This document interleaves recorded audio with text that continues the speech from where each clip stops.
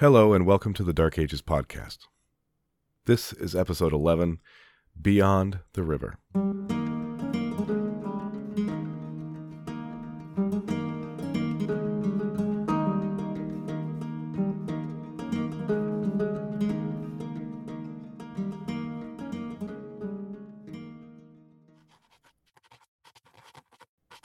To my dear friend Olybrius, greetings. Thank you for your last letter. I read with great interest your accounting of Patrician Aetius's successes against the Franks, and with great relief of your safety. Thanks be to God for his protection of you.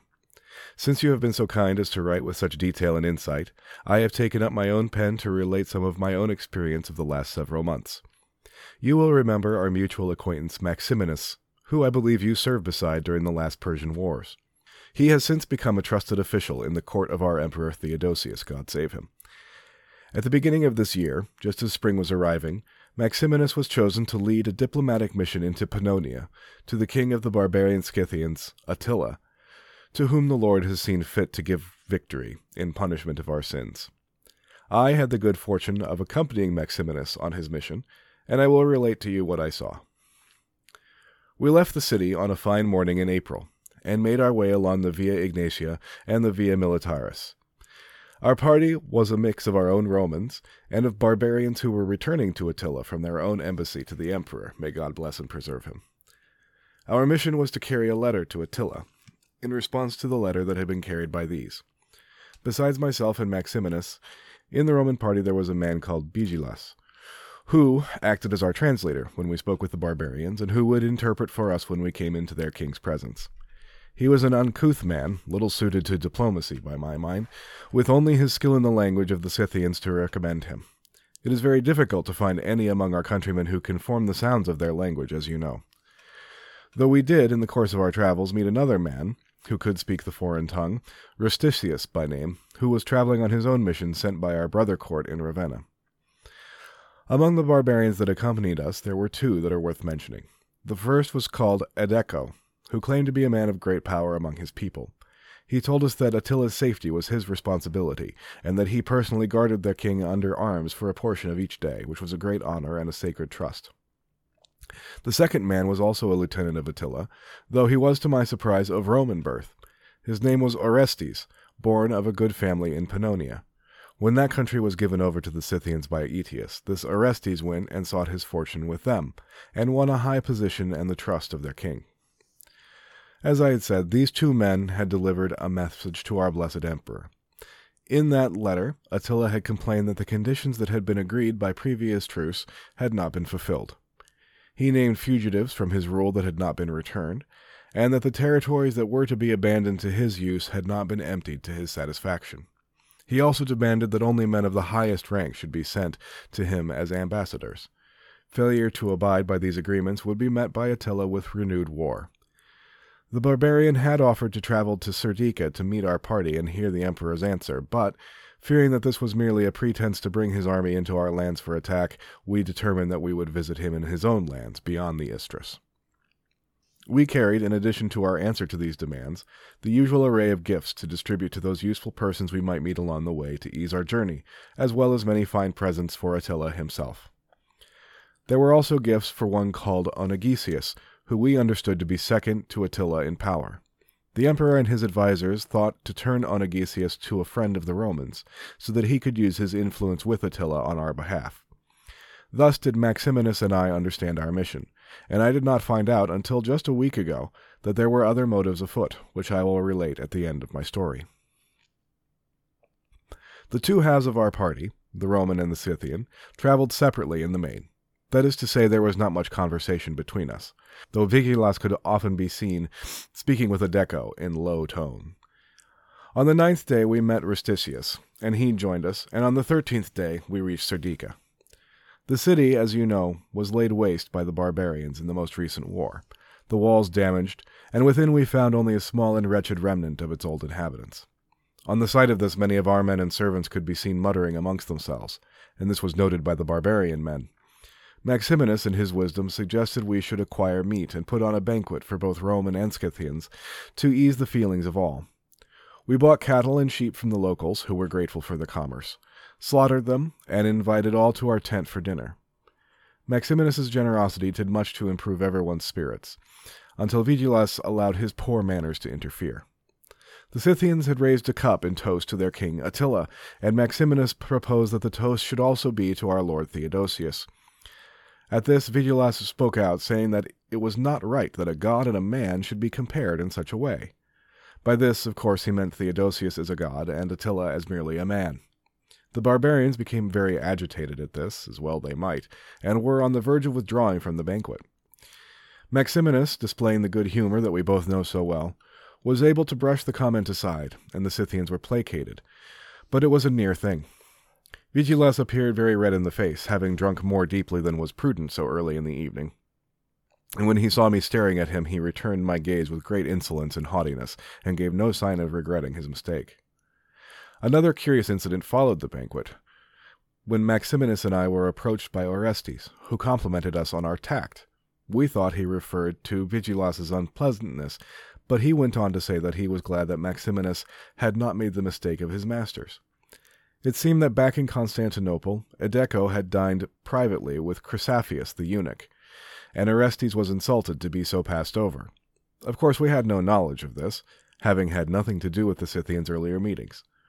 We asked him to explain further, but he declined, and took his leave. Maximinus and I were at a loss, and inquired of Vigilas if he could give some insight.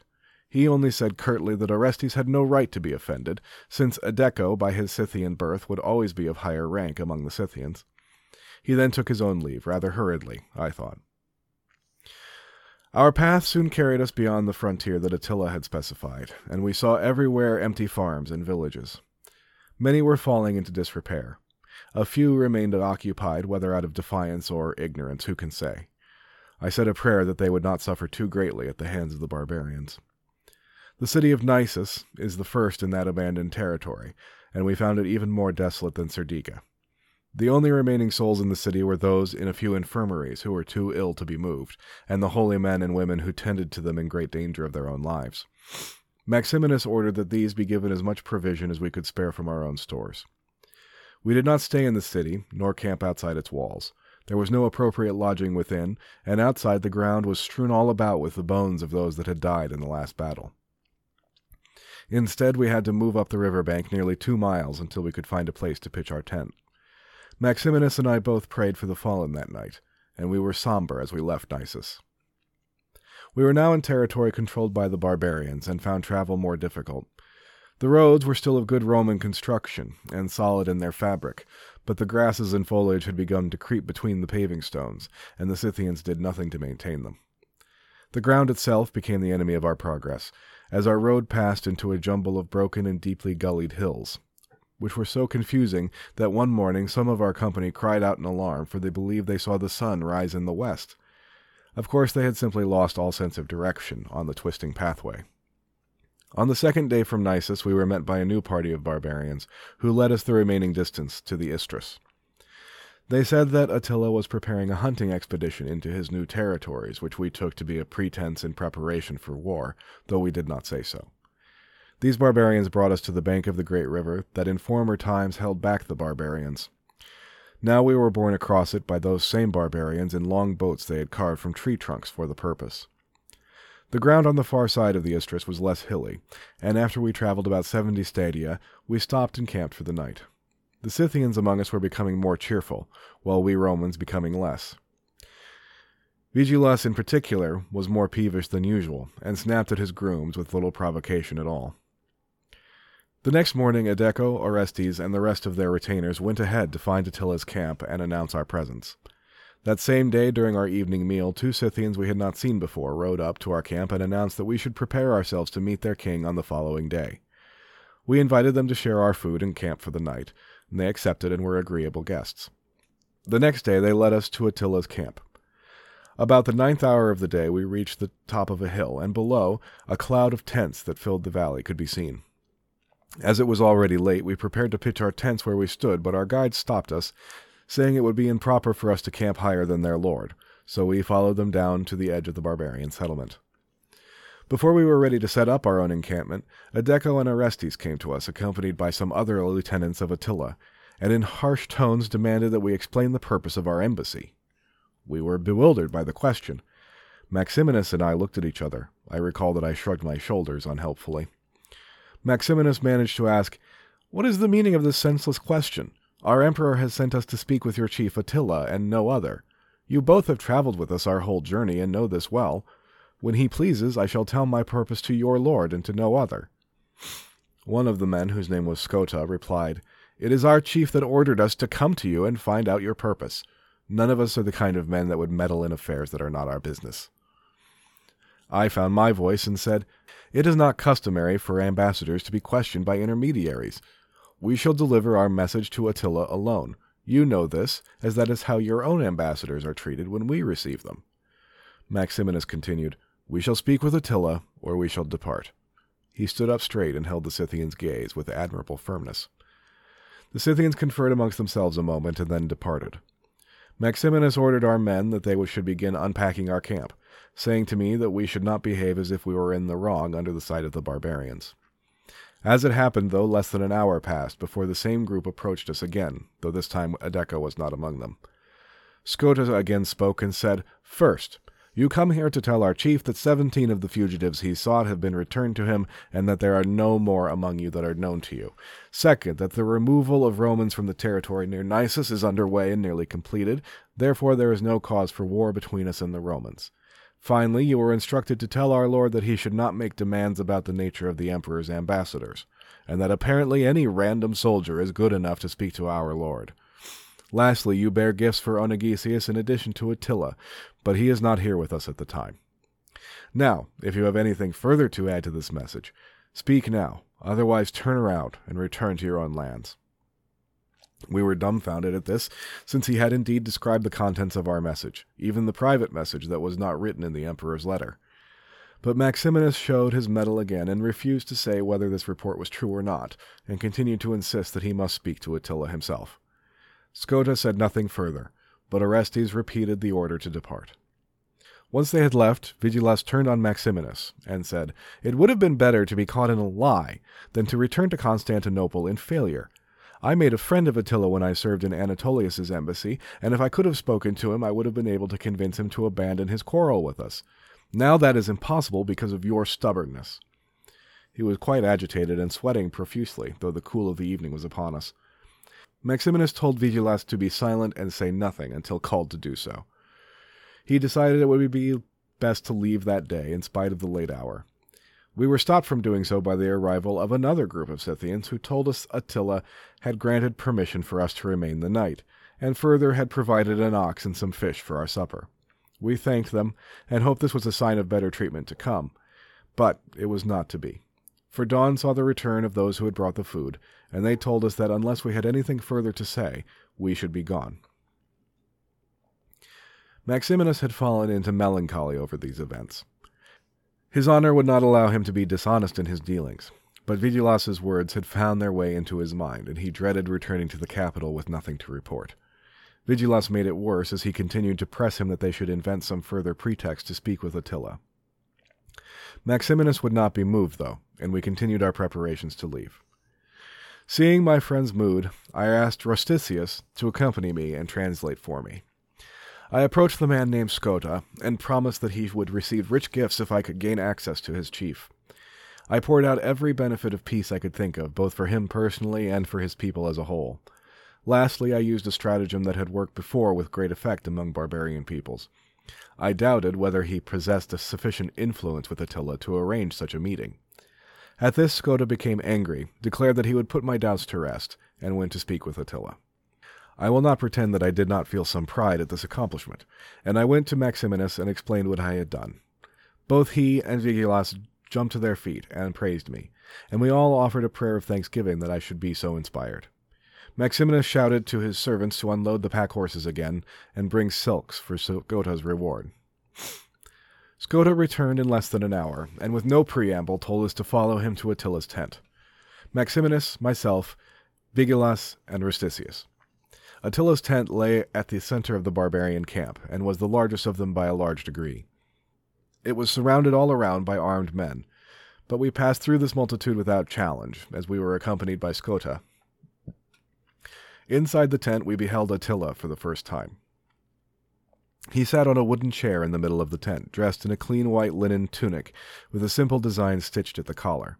His face was broad and deeply scarred, with a thin beard and small, sharp eyes that took in everything in a glance. My servants and I stood at the edge of the tent and were quiet while Maximinus approached the chair, Vigilas beside him to translate. He greeted the barbarian and presented the emperor's letter, and proclaimed that the emperor prayed that Attila and his family were safe and well. Attila said in a dark tone that the Romans would receive that which they sought to give. He then turned his attention and spoke to Vigilas directly. Rusticius translated his words for me. "You shameless beast," Attila said. "Why should you wish to come here when you knew well that I would receive no more ambassadors until all the fugitives I have named were returned to me?" Vigilas stammered in response, "There are no Scythian fugitives remaining among the Romans, my lord. All who have been there were surrendered." "You lying wretch! I should have you crucified and fed to the birds. You are alive only thanks to the sacred law that protects ambassadors. Otherwise I would flay you where you stand. There are many enemies of mine that remain among the Romans, as you know. Their names are known to us and recorded." He shouted to his secretaries to read out the names of the fugitives he still sought. They did so, while Vigilas stood and winced whenever a name he knew was read out. When they had all been read out, Attila said to Vigilas, "Now get out of my sight and do not return to me until every one of those names has been returned, unless you and the Romans are prepared to wage war on their behalf. Do not bring that down upon yourselves for such a reason, for they cannot help you. What city has ever stood before me?" Then he turned to Maximinus and said, "Stay a moment, and you shall have my answer to your emperor." He turned his glance on Vigilas again, and his gaze bore down on him until Vigilas left the tent. Attila allowed us to present our gifts to him, and dictated a letter in reply to the emperor. Once that was done, we also withdrew and returned to our tent. Vigilas was there waiting for us, and spoke as soon as we came in. "I do not understand. Attila was gentle as a lamb to me the last time I was here. I can't imagine why he should be so against me this time." We agreed that Attila's anger seemed disproportionate, and wondered if he could have heard about the comment Vigilas had made back in Serdica, when he had complained about the toasts. Vigilas did not think so, but could give no other reason for Attila's hostility. Edeco arrived at that moment, and took Vigilas aside to speak privately. We questioned him when he returned, but Vigilas said only that Edeco had reiterated Attila's orders to be gone immediately. The rest of us would stay. He only added that Attila had decreed that we should buy nothing but necessary provisions while we were in his lands. We agreed that we would stay and wait for Onegesius to return, so that we could give him our gifts and perhaps find a way to improve Attila's mood toward us. Attila was preparing to move northward in 2 days' time, deeper into his own lands, so we made ourselves ready to accompany him. Onegesius was abroad on an errand to bring another Scythian people, called the Achatere, on whom Attila wished to force his own choice of king and prevent them from making an alliance with us. Since friendship with Onegesius was only part of our mission that did not seem impossible, we resolved to follow the main body of the Scythians and so be present when Onegesius returned. We were provided with guides to show us the way to the place Attila intended to stay for a while. We did not travel in his train, for he wished to attend a wedding in another direction first.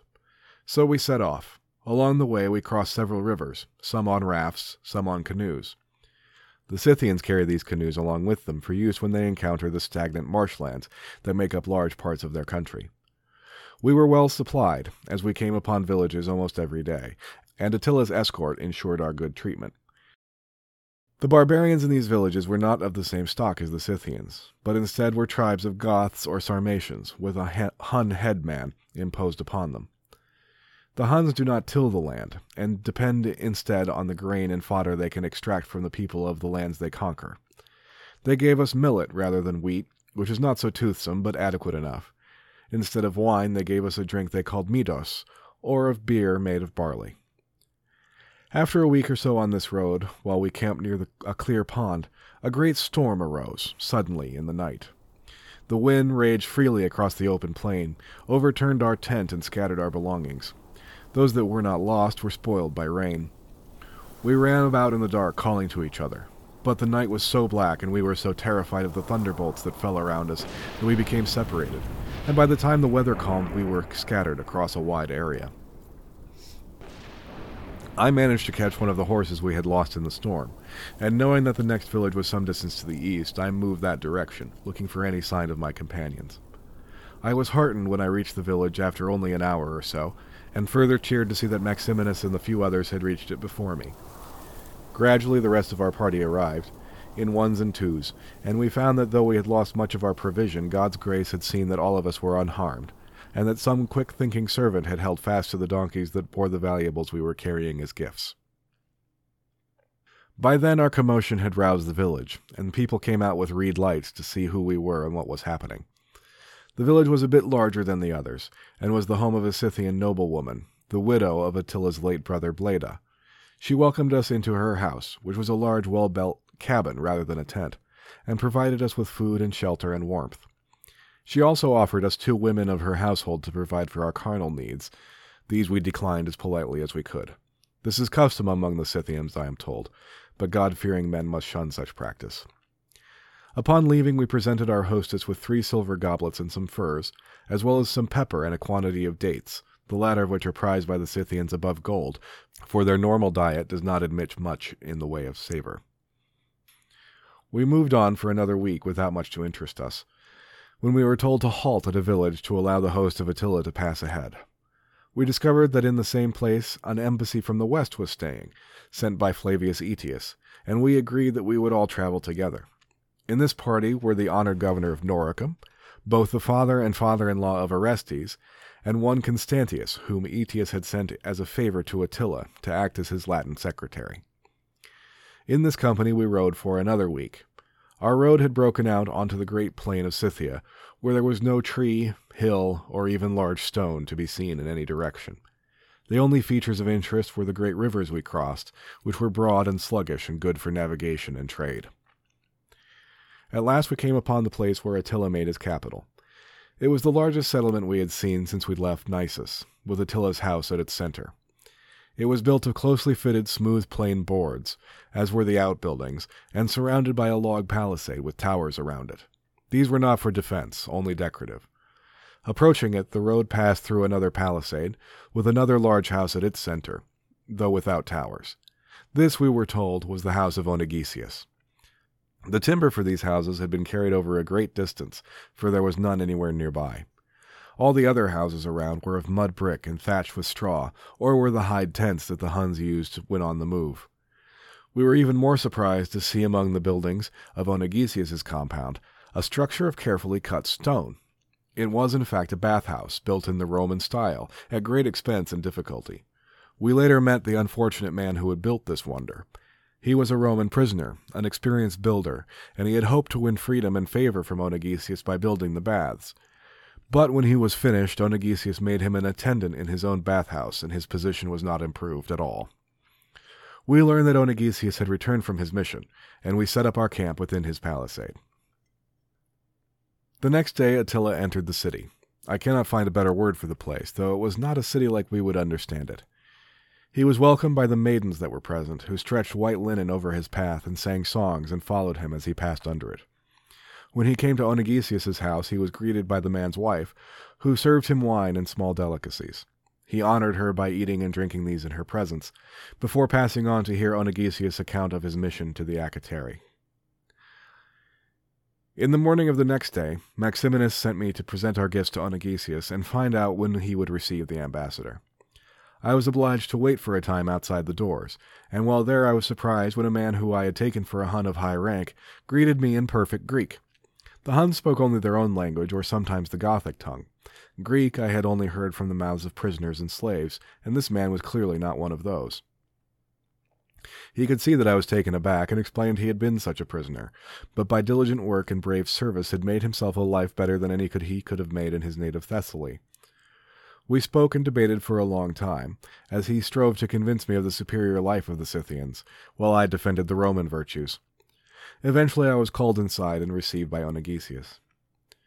The great man accepted our gifts with grace, and agreed to accompany me to meet with Maximinus immediately. Maximinus invited him to Constantinople in the name of the emperor to discuss all the issues outstanding between Romans and Scythians. A settlement would be of great advantage to Onegesius personally, as well as to his own nation.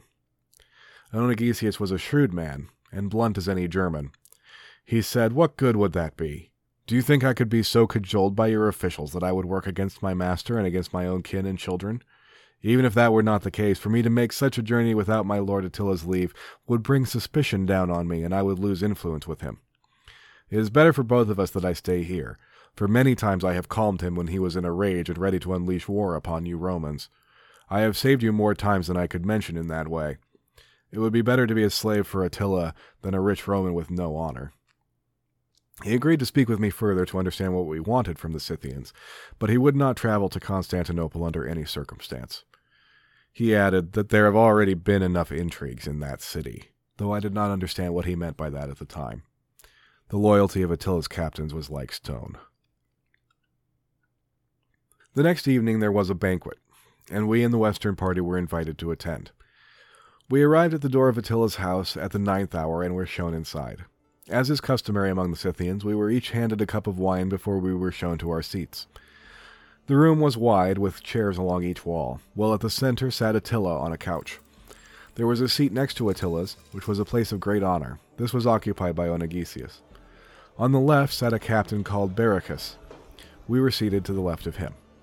In front of Attila sat his sons, who faced him and kept their eyes lowered. They lived in fear of their father. Once we were all seated, wine-bearers entered and brought a goblet to Attila, who rose and turned to his left, and toasted Bericus before tasting the wine and handing it to him. Bericus in turn gave honor to Attila, sipped and passed the cup to his left. In this manner, the goblet made its way around the whole room, as each man who tasted the wine gave praise to Attila, including ourselves. Once this was done, tables were brought in, loaded with meat, bread, and other dishes and confections, served on silver platters, undoubtedly the spoils from some Roman city or other. We all agreed that the feast was well laid, but I noticed that Attila himself ate only the meat and bread from a wooden plate, and drank his wine from a wooden cup, while all the others were gold or silver. His clothes, too, bore no sign of his rank, except that they were of fine quality and perfect cleanliness, while all his captains wore ornaments of gold and jewels on their shoes, belts, fingers, and anywhere else that there was space. He spoke little through the whole meal, and his face remained hard and stern. Once the food was cleared away and it began to get dark, torches were lit and singers came in, who sang songs in the Huns language. These were songs of praise for their chief and stories of his victories in battle.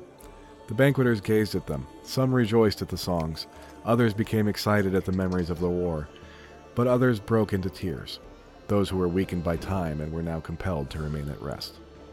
The entertainment continued when a madman was brought in, whose ravings in 3 languages brought the whole room to laughter, except for Attila, who remained hard-eyed and unsmiling.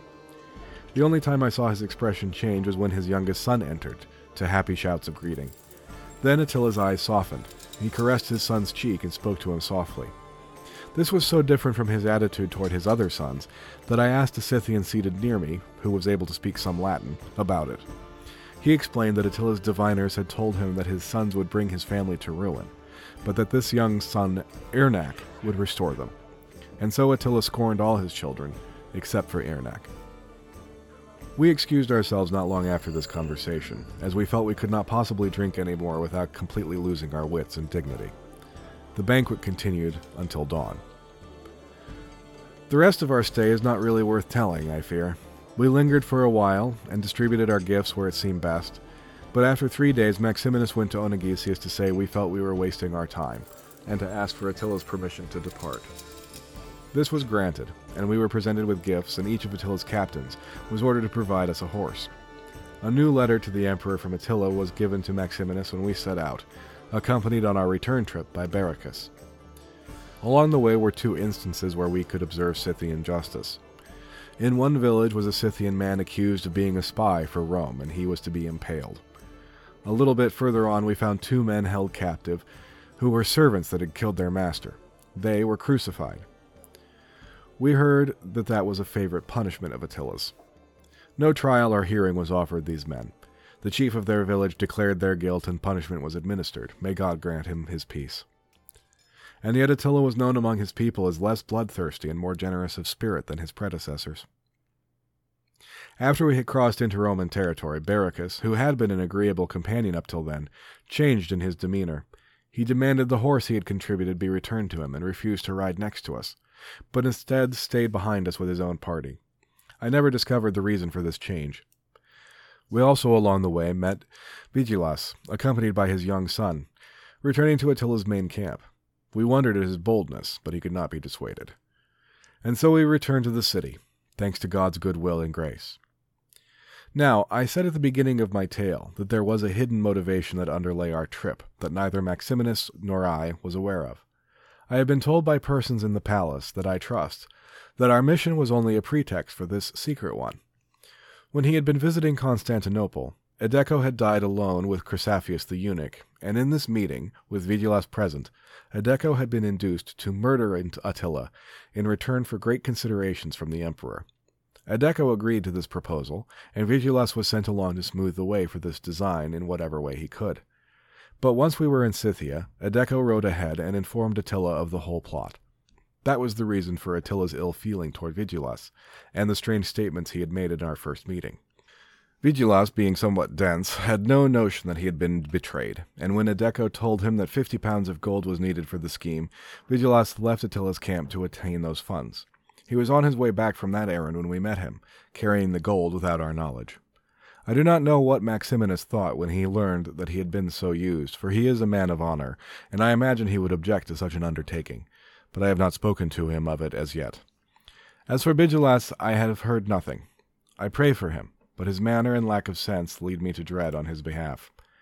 I shall write again if I hear anything more. God bless you and keep you, friend Olybrius, and your family and people. Write to me again when you have a moment to do so, for your news is often diverting and more candid than other sources.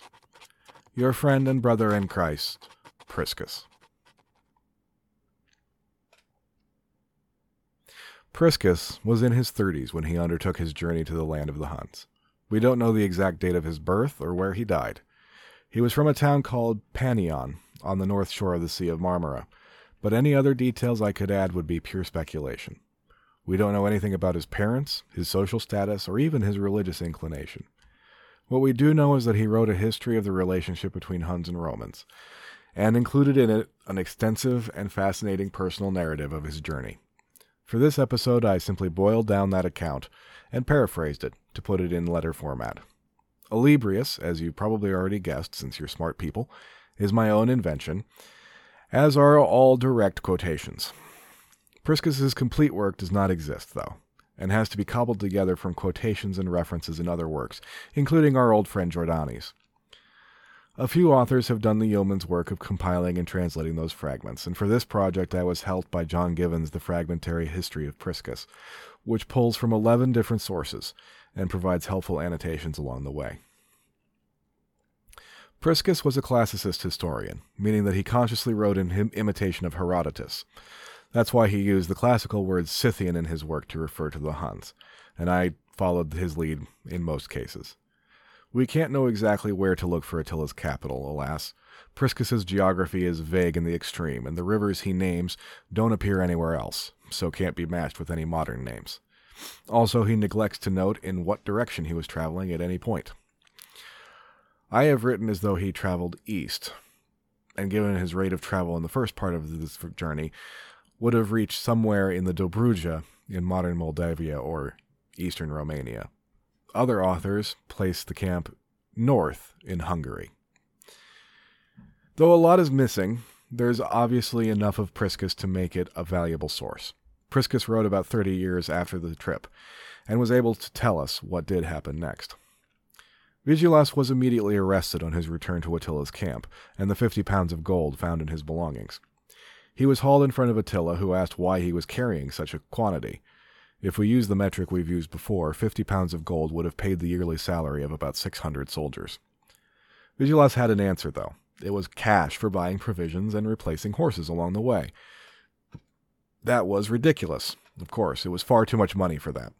And Attila had specifically forbidden him to purchase anything beyond requirements. Vigilas's young son was also seized, and Attila threatened to stab the boy unless Vigilas told him the truth. That did the trick, and Vigilas spilled the whole thing. The details of his confession conformed exactly to what Edecco had already revealed. But Vigilas was not executed. Attila ordered him to return to Constantinople, escorted by Orestes, and bring back another 50 pounds of gold. Orestes was to tell the emperor that while both Attila's and Theodosius's fathers had been noble men, only Attila had retained that nobility. Theodosius was Attila's slave, having paid tribute to him, and this comically ham-fisted attempt at assassination deserved the same shame as a slave who attacked his master. Attila would forgive the emperor, though, if he would give up Chrysaphius the eunuch for punishment. In 450, 2 years after Priscus's journey, the next set of ambassadors that approached Attila were considerably more successful than Maximinus and Priscus had been. They delivered the 50 pounds of gold and secured Bigelous's release, along with a payment from Chrysaphius personally to remove the threat to his life. On top of that, they secured the release without ransom of all Roman prisoners still held by the Huns. They convinced Attila to withdraw from the strip of territory along the Danube that had been surrendered to him, drop the issue of the fugitives, and pledged to maintain the peace that had held since 448. It was a complete diplomatic victory, which makes Priscus's mission seem bungled beyond belief. But the fact was that Priscus's journey was more the norm for Roman diplomacy at the time. Between Attila and the loss of Carthage to the Vandals, both halves of the empire remained stretched, and for most of the 5th century Roman diplomats were forced to negotiate from positions of considerable weakness. The second mission had an advantage they were unaware of. By 450, Attila had probably made up his mind to turn westward. To give a push to the Atlantic his full attention, he needed to secure his southern frontier, and that could be done relatively cheaply by then. Attila also received a gift from fate in July of that year, when Theodosius II fell from his horse and broke his back. The emperor of the Roman East was dead, and the question of succession would keep Constantinople conveniently distracted. All of Aetius's careful maneuvering was no match for Attila's ambition. And next time we will be back where we left off at the end of episode 5, and see how things worked out when the Huns finally came west. Until then, the social media accounts are all still there. Check them out. If you're enjoying the podcast, please tell a friend, tell a neighbor, tell an enemy, and tell me. Leave a rating or a review wherever it is that you listen. And thank you so much for listening. Until next time, take care.